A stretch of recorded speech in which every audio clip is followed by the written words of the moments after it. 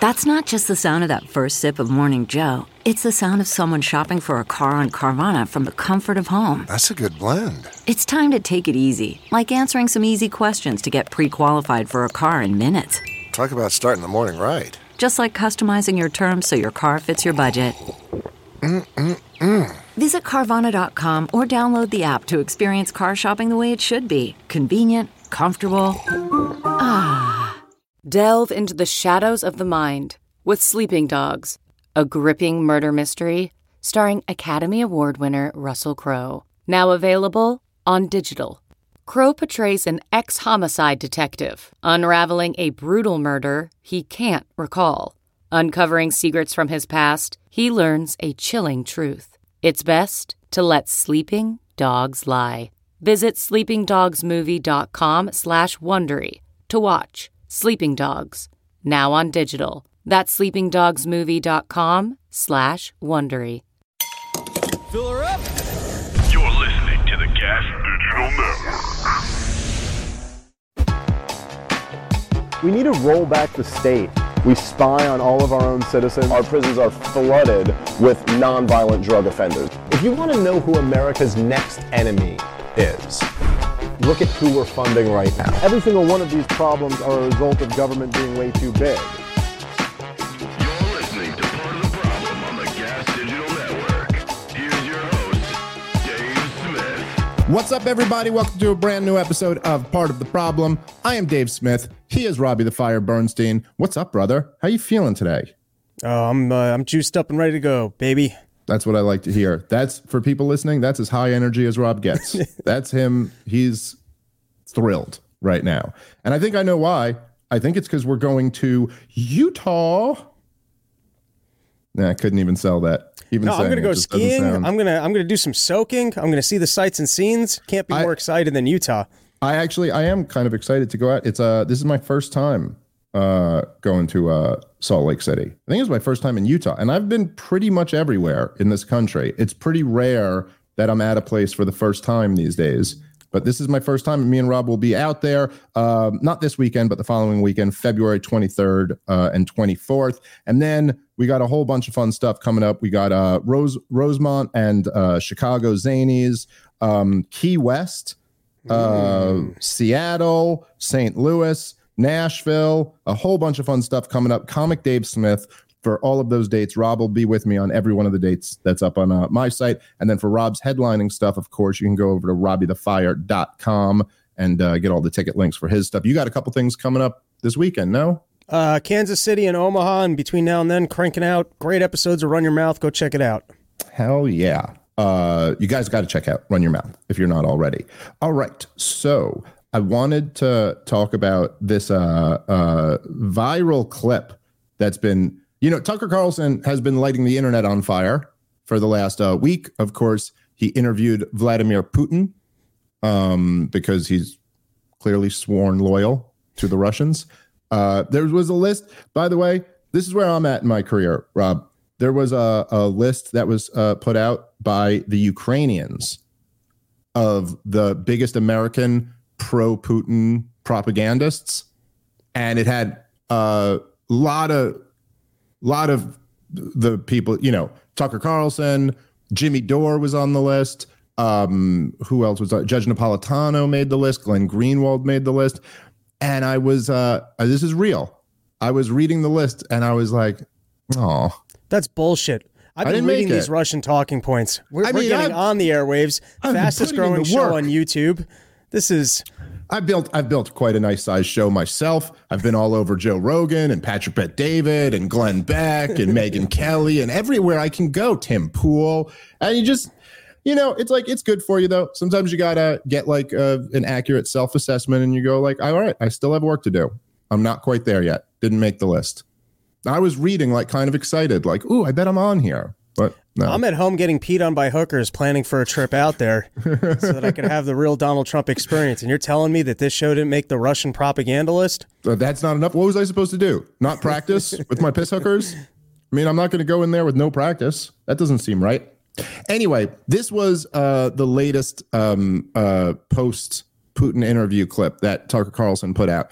And I don't know. I really enjoyed this. I think I kind of know what Tucker's doing, and he knows that this is going to be, that people are going to be shrieking about this. But I think he's also raising like a really interesting and fair point. So anyway, let's play the video, and then we can respond. Here is Tucker Carlson. In a society is through its infrastructure, the places where people gather, the places where they go to travel. If you've got a lot of people in one place, it tells you a lot about the people.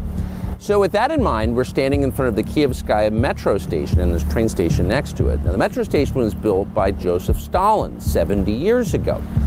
And the question is, how's it doing now, after 70 years? So we went into it to take a look, and what we found shocked us.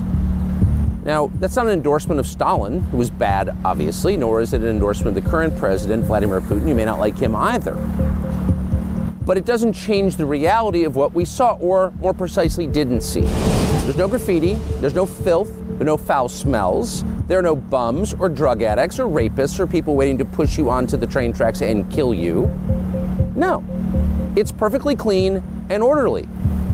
And how do you explain that? We're not even going to guess. That's not our job. We're only going to ask the question. And if your response is to shout at us slogans dumber than the slogans we used to call Soviet and mock, that's not really an answer. How does Russia, a country we're told is a gas station with nuclear weapons, have a subway station that normal people use to get to work and home every single day that's nicer than anything in our country? We're not going to speculate. We're just going to raise the question and wait for someone in charge to give us an answer. What is the answer? So we'll stop the lecture and let you take a look for yourself at what the Kievskaya metro station in Moscow, Russia looks like today, February 2024, in the middle of a war. Here it is.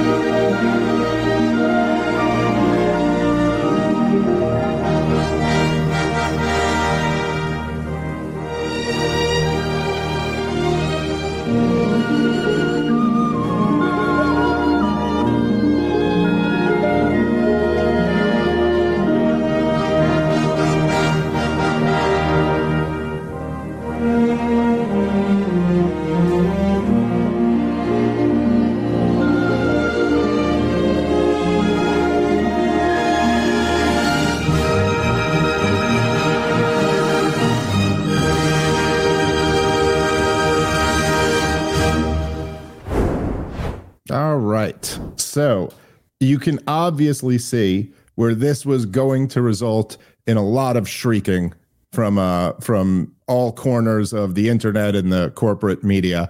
And of course, Tucker Carlson is well aware of this. And I did enjoy that he preempted it in the video. Like he goes, hey, if your only response to me here is just shrieking, yeah, sorry, that's not going to do it. That's what we used to call Soviet, talking points or whatever, when you just blindly defend your system no matter what. And I'm curious your opinion, Rob. I mean, look, as somebody who's a pretty hardcore libertarian, it is uncomfortable to say that, like, oh, this train station that Joseph Stalin built, where they have that big picture of Lenin, you're like, all right, I don't exactly love that part of it. I also think it's just obviously a very reasonable question to ask and a very reasonable thing to point out that, like, why is it exactly that Russia's GDP before the war, I don't know if there have been numbers put out since the war started. I assume it's been a net negative on them, although they have found some other trading partners and stuff. But they had a GDP of 1.5 trillion approximately before the war started. Just to be clear, our government spends $6 trillion a year. Our government spends many times more than the entire Russian economy every single year. So why is it that every major city in America is a shithole and they have a beautiful train station? I mean, look, I come into Penn Station once a week to do Legion of Skanks. Penn Station is a goddamn toilet. It's just homeless people everywhere, trash everywhere. It's a fucking just, very unpleasant experience to go there. Now, this is not, look, I'd understand if the argument was, let's say we had like a free society, a very small government, and then you had Stalin's Russia, and they had nicer train stations than us, And you're like, yeah, but the price of that is that you have this authoritarian dictator or whatever. I could kind of like understand being like, I guess we'll take the shithole train stations, but freedom. But we don't even have that. We have a government that spends $6 trillion a year, the biggest, most active government in the world. It is kind of crazy that for all of the things that our government does, which is more than any other government, that they have a complete inability to just like maintain a single city, it seems like. And I'm sure there are some exceptions to that. I'm speaking in a little bit of a broad generalization. But like me and Rob, for example, we were out in, we travel together quite a fair bit. We're lovers. And so me and Rob were in San Diego. And it's a really beautiful city, San Diego. Like, that's one of the first things you're struck by. I mean, I took my cab ride from the airport. It was basically all down the water, and it's just beautiful, like boats and it's a really nice little city. Me and Rob went out to lunch there. There's like a bunch of nice little restaurants, a whole bunch of it's a very yuppie kind of environment. Everybody's professionals. It seems like everyone around is making six figures, and they're having a brunch on Saturday or whatever. And then there's just like 3 full square blocks that are all taken over by homeless people. And there's just something about it that you're like, well, it is kind of crazy that as Americans in so many cities across the country, and by the way, the people in San Diego were very quick to tell us, hey, it's better than San Francisco. So there you go. There's not as much shit on the ground. But it's crazy that there are these people who are like very successful and they have somehow lost the ability collectively to be like, yeah, no, we're not putting up with that. Like, I'm sorry. These homeless people don't get to just like ruin the city for everybody.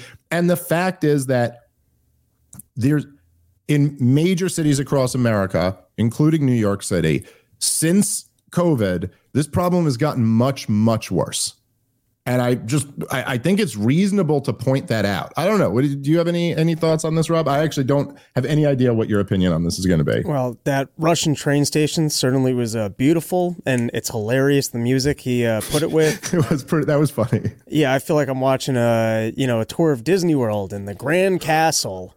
With that said, you could film Grand Central during certain times that I didn't get to see the bathrooms in Russia. That's really where you see things fall apart. So, maybe, and there are times during the day where you could film Grand Central and it would be unbelievable. At night, it's horrible. And if you capture the homeless people that are hanging out near the restrooms, it's terrible. But I do think more specifically your point of we have the resources to take care of this. Why isn't there the will? Or, what's a good example of this? I think, and maybe, Brian, you can pull up the picture of this and how much money they spent on that giant skeleton building down by, down in the financial district. It's like a multi-billion-dollar subway station that's just disgusting looking. It makes no sense. And I like how now we're becoming, these people that care about infrastructure and architecture, which is not really my big topic, but just to put a fine point on it, I think you're right. I don't know why government says, hey, we're going to be in charge of the cities. We're going to take your tax dollars.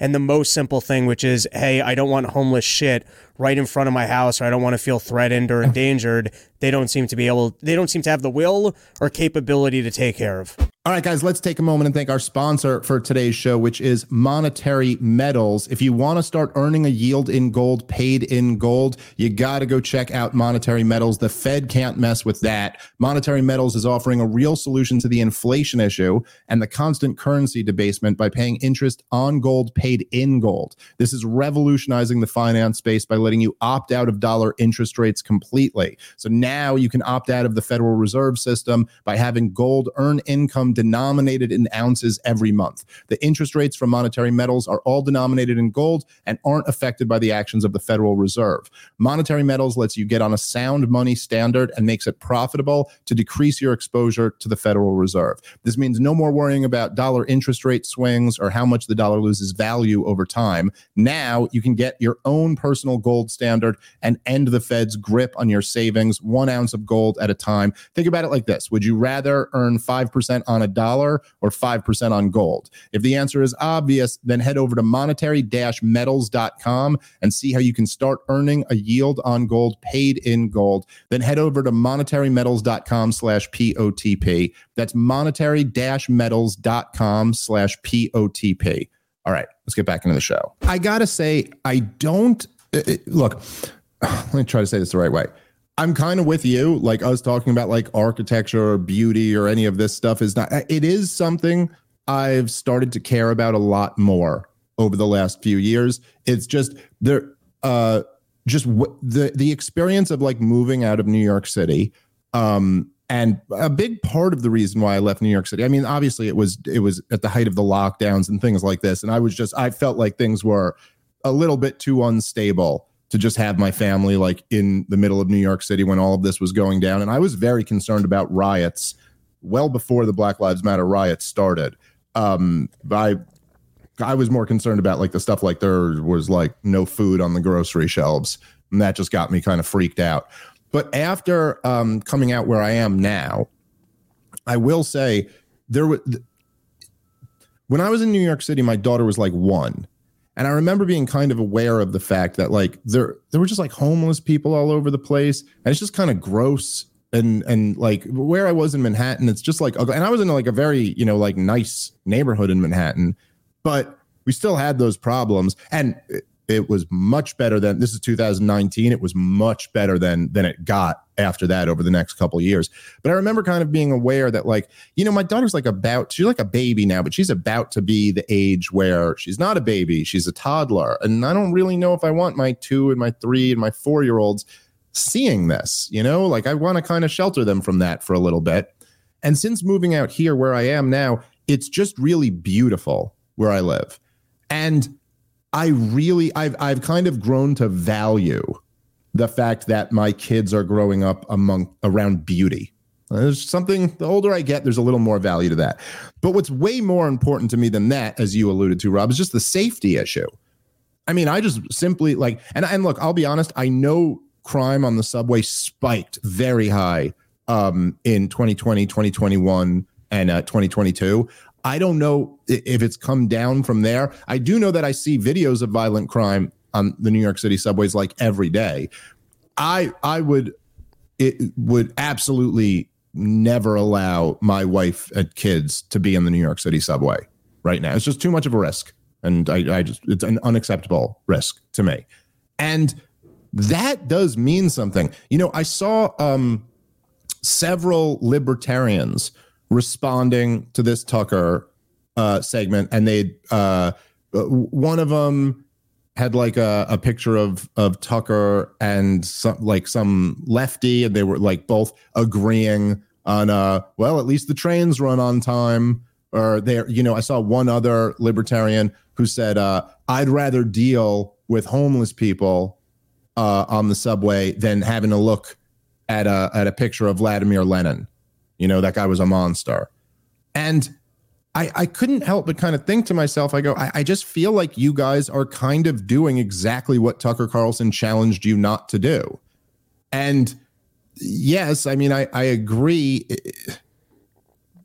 Like Lenin was a really, really bad guy. I know a lot about Leninism, and he was a really bad guy. But yeah, I mean, if I'm just being honest and actually trying to be thoughtful and actually engage in this, I'm as anti-commie as anybody, and I hate Lenin as much as anybody. But no, if I had to pick between my wife and kids being in a dangerous environment or a safe environment where there was a picture of a politician who I really hated, I'm picking the second option because that's just not as important as their safety. And I do think that there's a problem Like, look, this problem that we have in our country right now, and this is a major problem, and I think it's all kind of derivative off of the same issue. And I think that many libertarians are really failing on this issue, and we're doing it at the risk of our own irrelevance, is that there's this problem with totally mismanaged government property.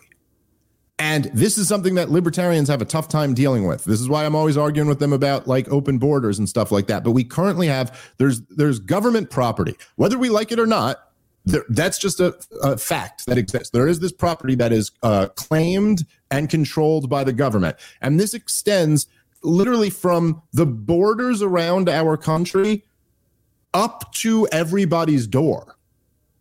Like the highways, the roads, the borders of the country itself, they're all run by the government.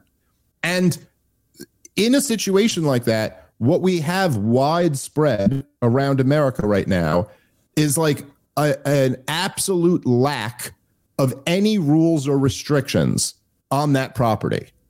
And so this describes the de facto open borders. This describes the homeless encampments. This describes public drug use. This describes, like the train stations, all of this stuff. It's all like government property where the government is claimed it and is in control of it and are simply unwilling to enforce any rules. I was complaining about this when I was going back to New York City a couple years ago and talking about the drug addicts who are like hanging out in the playgrounds. I was trying to take my daughter to. This is on the Upper West Side of Manhattan. It's like one of the nicest parts of New York City. And there's literally like just passed out, half naked drug addicts in the playground. And I'm just sitting there and you're like, this is like insane. How, like, for all the things we have that government does, the fact that a cop can't just like make this guy leave. And then, of course, there's the other aspect. There's like there's two things, because it's like by having no rules, I think in a simplistic way, a lot of libertarians are like, oh, well, that's the government's not doing anything. But it's actually like by having no rules, the government is doing something. By not kicking that drug addict out of the park, that is the government doing something. They're doing something to all of the taxpayers who might want to, since they're forced to pay for this fucking park, might want to enjoy it. And the other element there is that it's not as if a bunch of the dads in the neighborhood could just like kick that guy out ourselves, because, we'll be at risk of getting arrested if we did that. And that's another thing that's going on all over the country, where like stores are moving out of blue cities because they will be prosecuted if their security like tackles someone who's shoplifting. It's in the same sense that you will be prosecuted if you even have a gun, let alone use a gun to defend yourself in most parts of this country. Like, that's something that has to be grappled with. And this isn't as simple as saying like, oh, it's because we don't have Joseph Stalin or Adolf Hitler running our country. That's why everything has to be covered in human shit. Like, that's not right. And in fact, Tucker, in a subsequent interview, he was asked about this. And the guy said, so like, are you embracing the Russian model over the American model because the train stations are nicer? And Tucker went, no, I'm embracing the American model. And he was like, I'm in my 50s. This was America. Up until very recently, this America was not dealing with these problems. And I will say, I don't think there's ever been a time in my life where like train stations and shit have been as nice as that. There probably was a time in the 1950s when they were, and it wasn't because we had Joseph Stalin or Adolf Hitler running the country. But there's no question at all, this is just undeniable, that this problem has gotten drastically worse over the last few years. And I don't exactly see why it's a given that we're just supposed to accept that. And if you ever say something or you ever point out that in Abu Dhabi or Singapore or Russia, or you know what I mean? That like this just isn't the case. And they have these beautiful, like, why is it that these other countries that are far poorer than our country, whose governments spend far less money than our country, are able to maintain these beautiful areas and we're not? And I'm all ears for what the answer is, why we can't possibly have this, because then we become Nazis or something. But I'm not seeing it. I think gross buildings, they just speak to mismanagement. I remember hearing this joke once of, you know how you can tell who the owner of a business is? The guy who's picking up the garbage. And I don't know if you ever watched, I once went on this YouTube wormhole of Gordon Ramsay's like hotel nightmares. He jumped from the kitchen nightmares to the hotel nightmares. I never watched the hotel one. I watched the kitchen one a decent amount. But it was fun. I was watching the hotel one. I'm like, yeah, this is what it would look like if I owned a business, because I shouldn't own a business. That's not a good job for me. But the telltale sign of a mismanaged business is when it's disgusting. When you walk into a room and there's garbage all over the place, it's because an owner doesn't care. It's because an owner's not actually showing up and going, guys, we're running a business here. We're taking out the trash. Clean this up. It's the telltale sign. That's why some businesses run great and some run terribly. It's because you got a guy showing up every day who actually cares and goes, this is my store. This is my hotel. This is my this. I'm taking pride in it and it's going to look great. So just to speak to our governmental system and how checked out they are or how bad they are at doing their jobs, if you're walking around cities and they're just gross, it's because they're not ashamed of it and they don't want to clean it up and they don't care. And they can. Is another, I remember. Well, remember what happened in San Francisco? That's the best example. That is by far, by the way, I wasn't even thinking of that, but that is by far the best example. They cleaned San Francisco up in a matter of a couple of days because the Chinese president was coming to visit Joe Biden. And so for blocks around them, there were no homeless people. There were no needles on the ground. There was no shit on the street. And it was literally just because they decided people that matter were coming. And so we're just going to do this. And that should tell you how they feel about the residents in San Francisco and the taxpayers there. I remember when I was a kid, my dad lived in Murray Hill. And I didn't have a very close relationship with my father, but like I was at his house like semi-regularly. Twice. No, a little more than that, but semi-regularly at that time. I was like 10 years old maybe. So this was in the 90s. It was like early to mid 90s. And there was this park on his corner that was totally overrun with homeless people. Like the homeless people all just made it their place. And this was Giuliani's New York. And again, not the biggest fan of Rudy Giuliani, but they did have like a political will at that point that they're going to clean up this city. And literally the cops made the decision they were going to clean it up and it just was clean.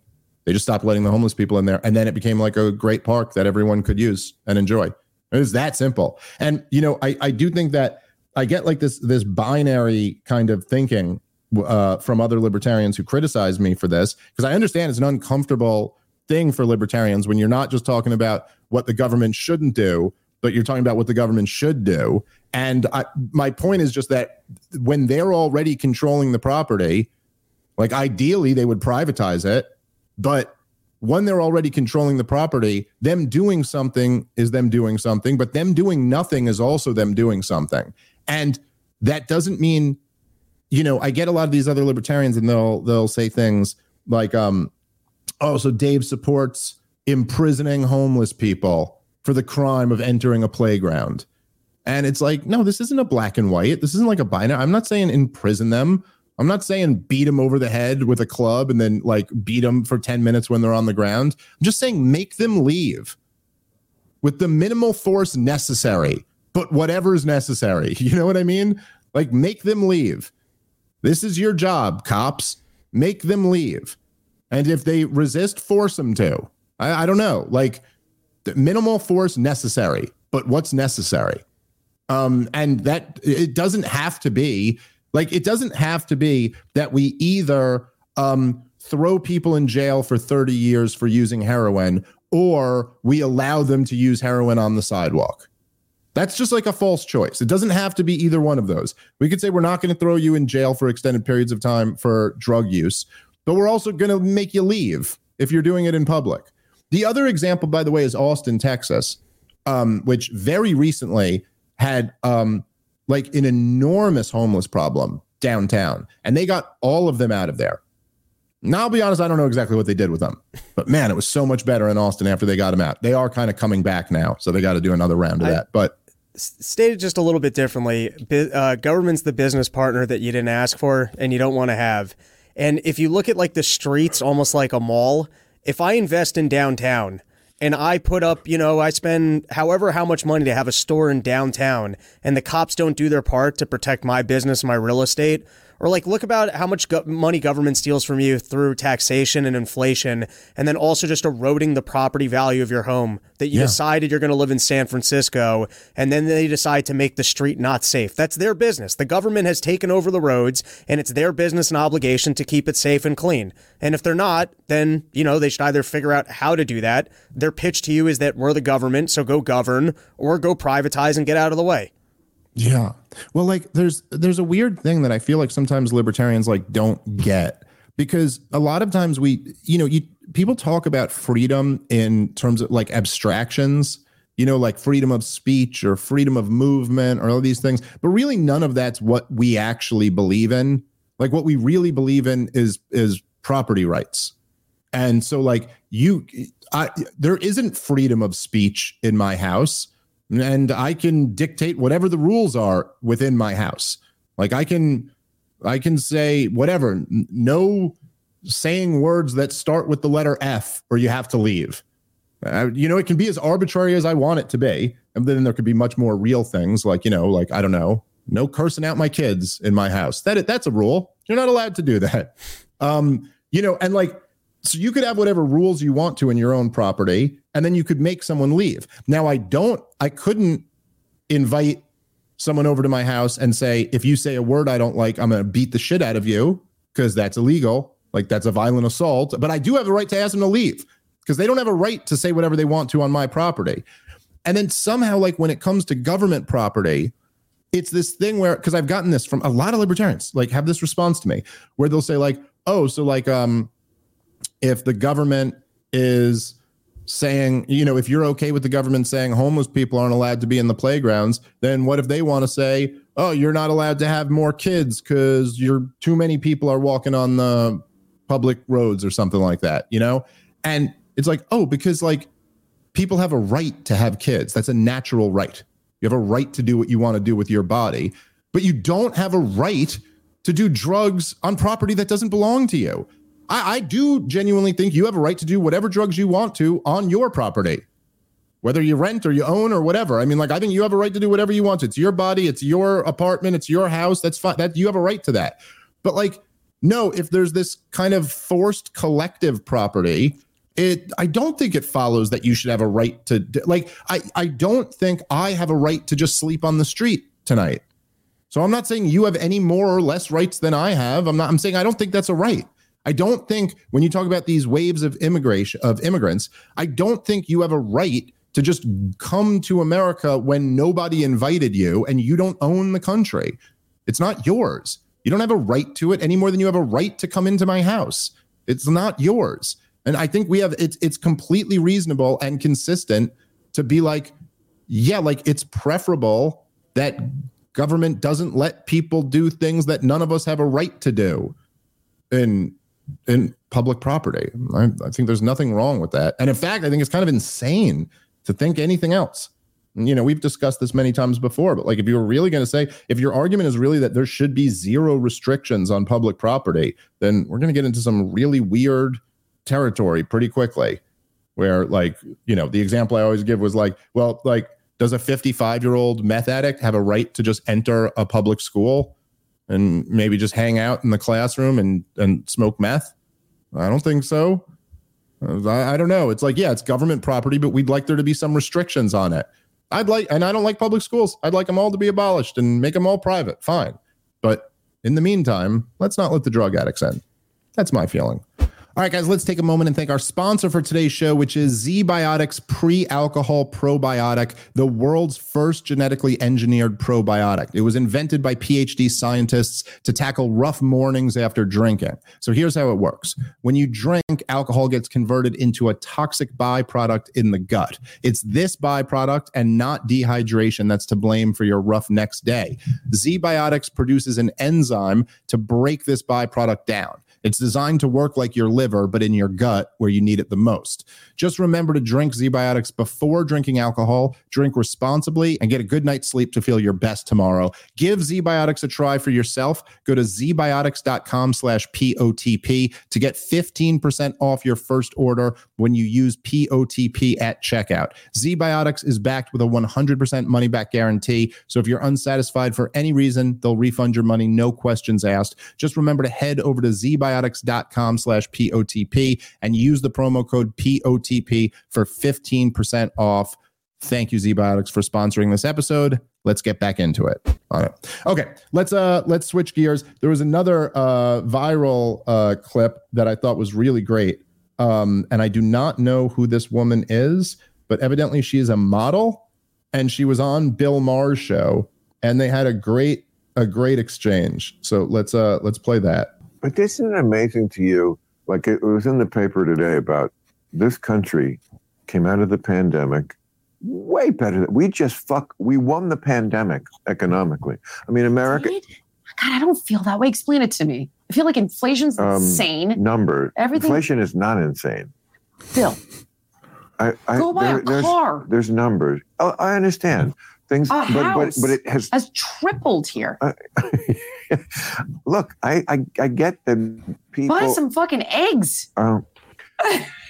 Explain it to me. I'm not an economist. There's feelings, and then there's the numbers. Okay, what are the numbers? The numbers have come down a lot in the last 6 months. Okay. Of course, it was inevitable when we gave out $6 trillion so that everybody could hide under the bed from the forever flu. That was never going to end well. It was taken by the richest people ever and didn't get where it needed to go. A lot of it was stolen. It was. We agree on that too. It was like, was there some response needed? Of course, you don't want the hospitals overrun, but it was just a massive overreaction, and that did cause some of the inflation. All right. So there's Bill Maher. It's just, I don't know. Imagine being so close to getting it and still missing the entire picture. It's just amazing. It's like, so he starts by saying that we won COVID because we came out of it so much better than anyone else did, which is just already on the face of it. Just think about just being like, we won as a response to COVID. Like we that was winning. That's what you consider winning. Completely unnecessarily shutting down our entire economy, masking up kids, doing remote learning, all this, having tons of people, just like the small businesses by the millions just being put out of business, kids falling behind, all types of like depression and anxiety through the roof, and suicide numbers getting worse. People getting fired over not taking a vaccine that they never needed to take to begin with. People being horrifically vaccine injured, which there has been a lot of. And a lot of people who never really needed to take the vaccine being vaccine injured. And when I say people who never needed to take the vaccine, I mean people who were not old and sick, people who had COVID already in the past, who were still being forced to do it. That was winning. And why? Because he's saying to some comparative measure to other countries who also did these really stupid policies, we weren't as hurt as them, so therefore we win. Like the mentality of that is like, if I chopped off my foot and you chopped off your leg, me saying, hey, I came out the winner. And you would be like, but neither of you needed to chop off anything. And I'd be like, yeah, but like he lost his whole leg and I only lost my foot. So already it's really like a crazy, stupid way to look at things. And the question that would be relevant would be like, were these policies more beneficial or harmful to us? But if you look at it that way, like to ask the question is to already answer the question. But then even worse than that is then he brings up, like inflation comes up and the $6 trillion we spent in that year comes up. And he's like, now, look, obviously that was always going to work bad. But what you're not catching when he's like, oh, it's the numbers. Like, that's the reason the numbers look good. Because we infused $6 trillion into the economy.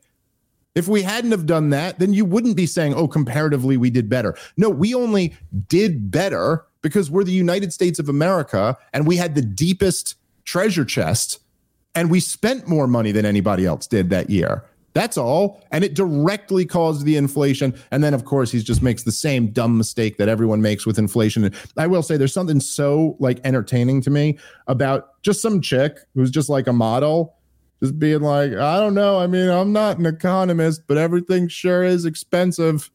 Have you bought eggs recently? They're way more than eggs used to be. And then it is this thing where like, it's unlike, as we've talked about many times, Rob, but it's unlike almost any other political topic where you could kind of fool someone about what weapons Saddam Hussein has, or you could maybe fool someone about what the latest data on this vaccine really means, or you could kind of fool someone on like, I don't know, whatever regulatory policy of some field that they don't really understand. But when you're trying to argue with people about the prices that are around them every single day, and to go, oh, you know how your grocery bill is higher than it's ever been? No, you're just stupid. You're not an economist. You're wrong about that. It's actually the number, it's coming down. It's going down, which of course it's not. It's not going down. And what they do, because this is how they I know I've said this before, but this is how they cook all these fucking government numbers, is that they say inflation is down, meaning that the rate of increase is lower than it was. So if prices went up by like 9% last year, they're only going up by 5% this year. That means inflation is down. But that's not actually true because it's cumulative. And so like the price went up and it's still going up. I don't know who came up with the example. I wish I could give credit to it because it's a perfect way to put it. It's not original to me, but it is like if someone gained 100 pounds one year and then the next year they gained 50 pounds and you were like, dude, your weight's getting out of control. And they go, no. The rate of weight gain is down by 50%. I've drastically cut how much I weigh. It's like, no, you haven't cut how much you weigh. You're still getting fatter. You just got fatter at a slightly slower rate this year than you did last year. But that's literally like how much they're trying to fuck with you here. That's exactly what they're saying. Inflation is actually way down. And then every like American is like, yeah, but I don't know about that because I keep having to buy shit to live every day. And the shit I have to buy to live is more expensive than it's ever been. And I'm like, you just don't understand economics. It just seems like it's unbelievable that anyone, like it's like a testament to how much people will repeat stupid propaganda no matter how dumb it is. Anyway, any thoughts on any of this, Rob? Yeah, I'm not saying anything's going to collapse tomorrow or in the near future. I don't know. I don't have enough of a financial background. But like the day before the tulip markets crashed, I bet there was some guy going, hey, what are you talking about? These tulips have never looked better. And there's something to be said for just with being within the government spending system and creation of asset bubbles and going, what do you talk about? Like, I mean, you could have said that about Clinton with all the housing. You know, look at how great our economy's doing. And so if you're looking at just government having done a lot of spending and going, look, things are great, there's a lag on this stuff. Do we know that there's not a recession coming next year? I'm not saying for sure that there is, but you still got that inverted yield curve signal just kind of floating around in the air. And so I'm not saying that the world's collapsing tomorrow, but I'm just saying if you kind of look at any juncture in time and just going, oh, look at how great this is. Clearly we're doing amazing. You don't know that. You don't know that it's doing great, particularly if you can point to bad financial policy and go, I don't think this ends well. Yeah. Well, look, and I'm not even talking, I basically agree with all of that. I do think that like the fundamentals are really unsound and we're due for a severe recession. But regardless of that, I'm just talking about how you describe the current economy that we have right now. And for people, which I think would include like the vast majority of people listening to this right now, you probably know that like, look, groceries and rent and, you know, like all of the kind of necessities that you need to live, them all being way more expensive makes you poorer. That's just like a fact. And this is what everybody is like living through right now. And then you're just, being told that it's like, oh, well, that's not actually true because we've run these numbers and these ridiculous numbers. The CPI is a ridiculous way to measure inflation to begin with. But like, it's all just made up.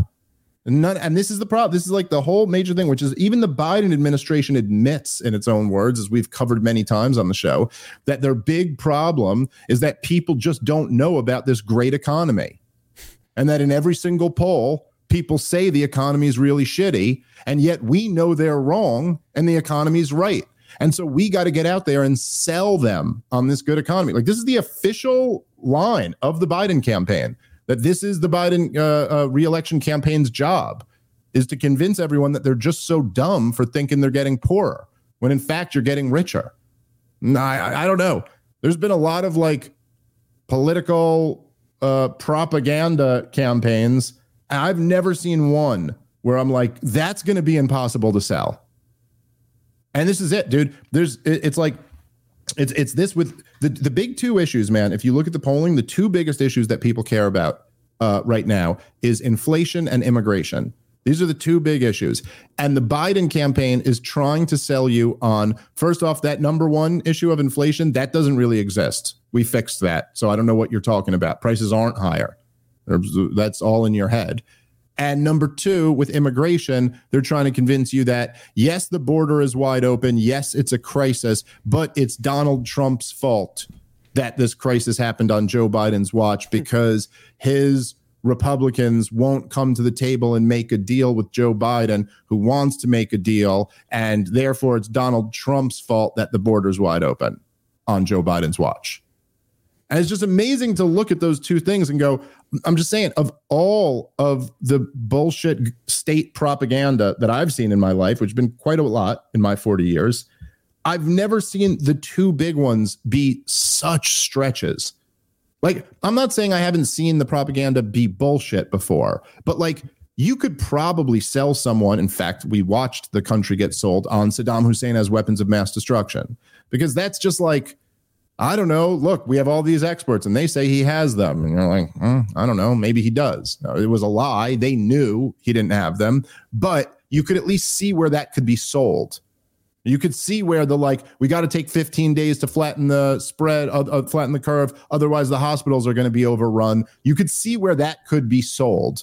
And people going like, all right, well, like, Jesus Christ, I don't want to miss 2 weeks of work. But if you're telling me like, old ladies are going to be dying in the stairwell of a hospital if I don't take a couple of weeks off, like, all right, I'll take a couple of weeks off. Like, you could just see where like these things were sellable. Immigration and inflation, I'm just like, I want to sit back with a bucket of popcorn and be like, how the hell are they going to even try to sell this?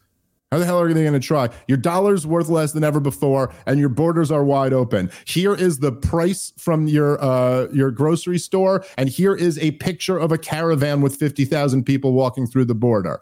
Now someone's got to argue to you that those things don't exist. They're not real. Or I guess the second one they're now admitting is real. Okay, yeah. The immigration crisis is real, but you know whose fault that is? The last guy. The guy who ran on building a wall, who we all opposed for running on that. He's the one who wants the border open. Good fucking luck with that. I don't know what to say. All right. Any other thoughts, Rob, or you want to go to this Rand Paul video? Yeah, on the inflation stuff, I got to dig in a little more. I don't have enough to it seems like some of the technical metrics at the moment are that we've dodged a recession and things are looking somewhat okay. I don't have a full understanding to argue it at this time on either side. Fair enough. This show is sponsored by BetterHelp. If you are considering starting therapy, let me just say you should do it. If you're thinking about it, then that means you should do it. I personally have benefited from therapy in the past. I know lots of people who have too. So if you're facing some tough choices in life and the path forward isn't exactly obvious, go think about starting therapy. And the easiest way to do that by far is with BetterHelp. BetterHelp is designed to be convenient, flexible, and suited to your schedule. All you have to do is fill out a brief questionnaire and you get matched with a licensed therapist, and you can switch therapists at any time for no additional charge. Whatever you're dealing with in life, whether you're navigating stuff with work or your personal life or your family, no matter what it is, therapy can help. And BetterHelp is the easiest way to start therapy today. Check them out at betterhelp.com/problem and you'll get 10% off your first month.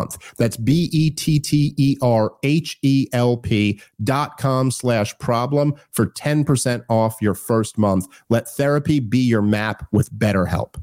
All right, let's get back into the show. All right, let's go. Rand Paul gave a speech on the Senate floor the other day, really going hard at the Ukraine funding. It was pretty great. Let's play a few minutes of it. So is that what our advocacy is? Not to shorten the war, but it's not so big a deal to let the war go on and on. The head general in Ukraine has said that the war has come to a stalemate. And I'm the first to acknowledge, look, the whole war was started by Russia. Russia's the aggressor. There is nothing good to be said about Putin doing this. He is the aggressor. He is in the wrong. But that doesn't really change the situation on the ground. It's at a standstill. 500,000 people have died. It's at a standstill. Some towns in Ukraine, you can't find young people anymore. They're either dead or have gone off to Europe to avoid the war. So Zelensky, the president of Ukraine, fired his major general because the major general admitted the truth, which is this is at a stalemate. Many people in this body, to justify foreign aid, will say we're spreading and projecting American power and American values. We're trying to teach and show to the world the nobility of democracy. Yeah, if you watch one of the networks, it's all you hear: democracy, democracy, democracy. Well, guess what? Ukraine's not a democracy. They don't have elections. So they've stopped having elections several years ago, and there's no plan to have elections. So Zelensky had one, and I'm not saying he didn't win. In all likelihood, it was a legitimate election. But it's sort of one and done. He's not going to have more elections. And so we are bending over backwards, not we, the Republican leadership and all of the Democrats are bending over backwards to send money to a country that doesn't have elections. This is a country that has banned media criticism. There is no media criticism. And you'd think the defenders of the First Amendment would be irate the fact that there is no objective media criticism in Ukraine.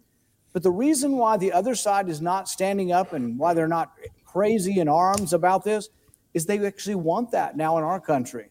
They actually are for censorship.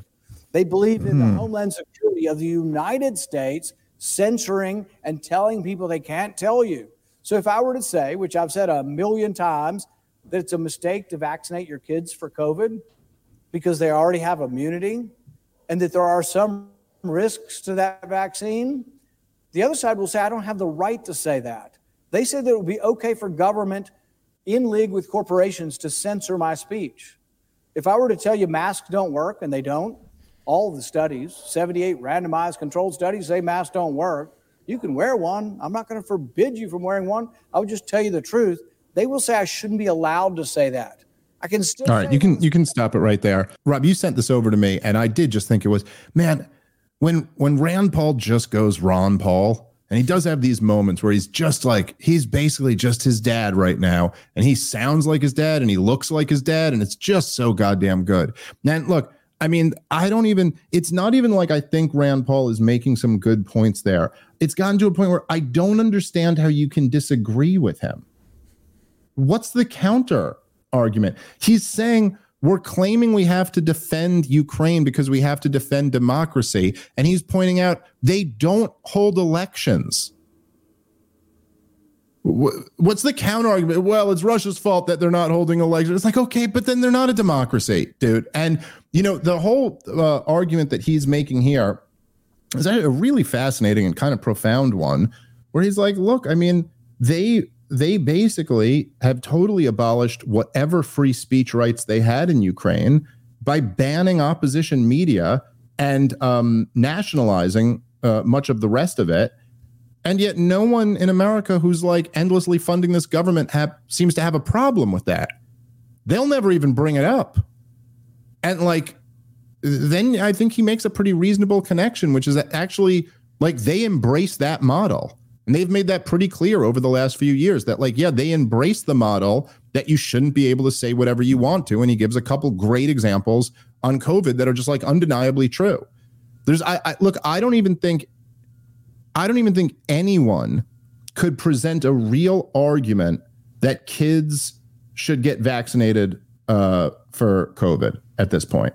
If you're a kid who's had COVID already, which is describing like a huge percentage of kids, then there's just no argument. They have no argument. There's really no argument that cloth masks work. There's just no argument for it. All of the studies have basically disproven that. And like, yet there's still things that like many people would be happy with you being censored if you said them. Again, I don't know. If there's a counter argument to this, I'm not seeing it.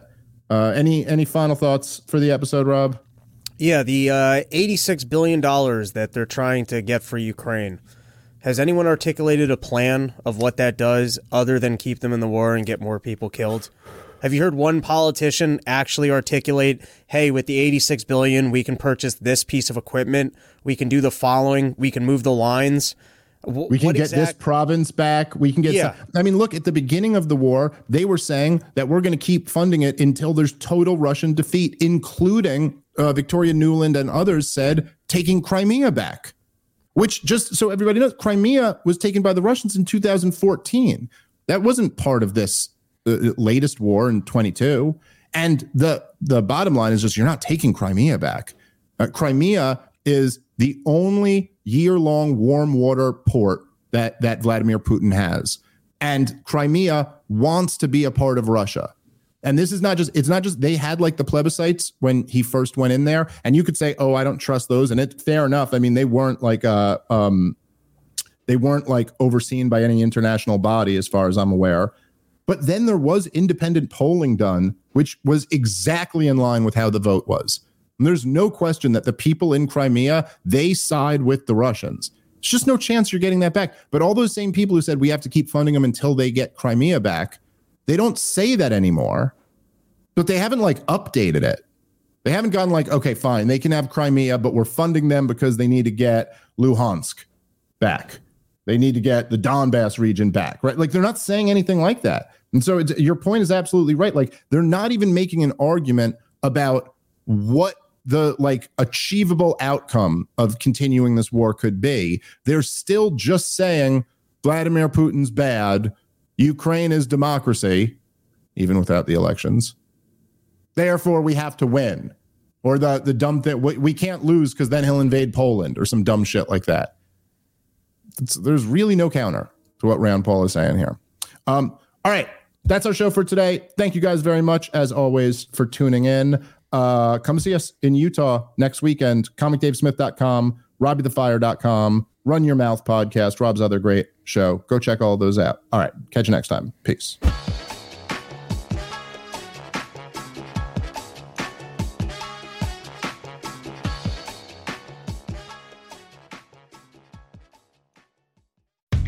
How powerful is Cox Internet? Powerful enough to let your band members in Vegas, Phoenix, and Rhode Island jam like you're all in the same garage.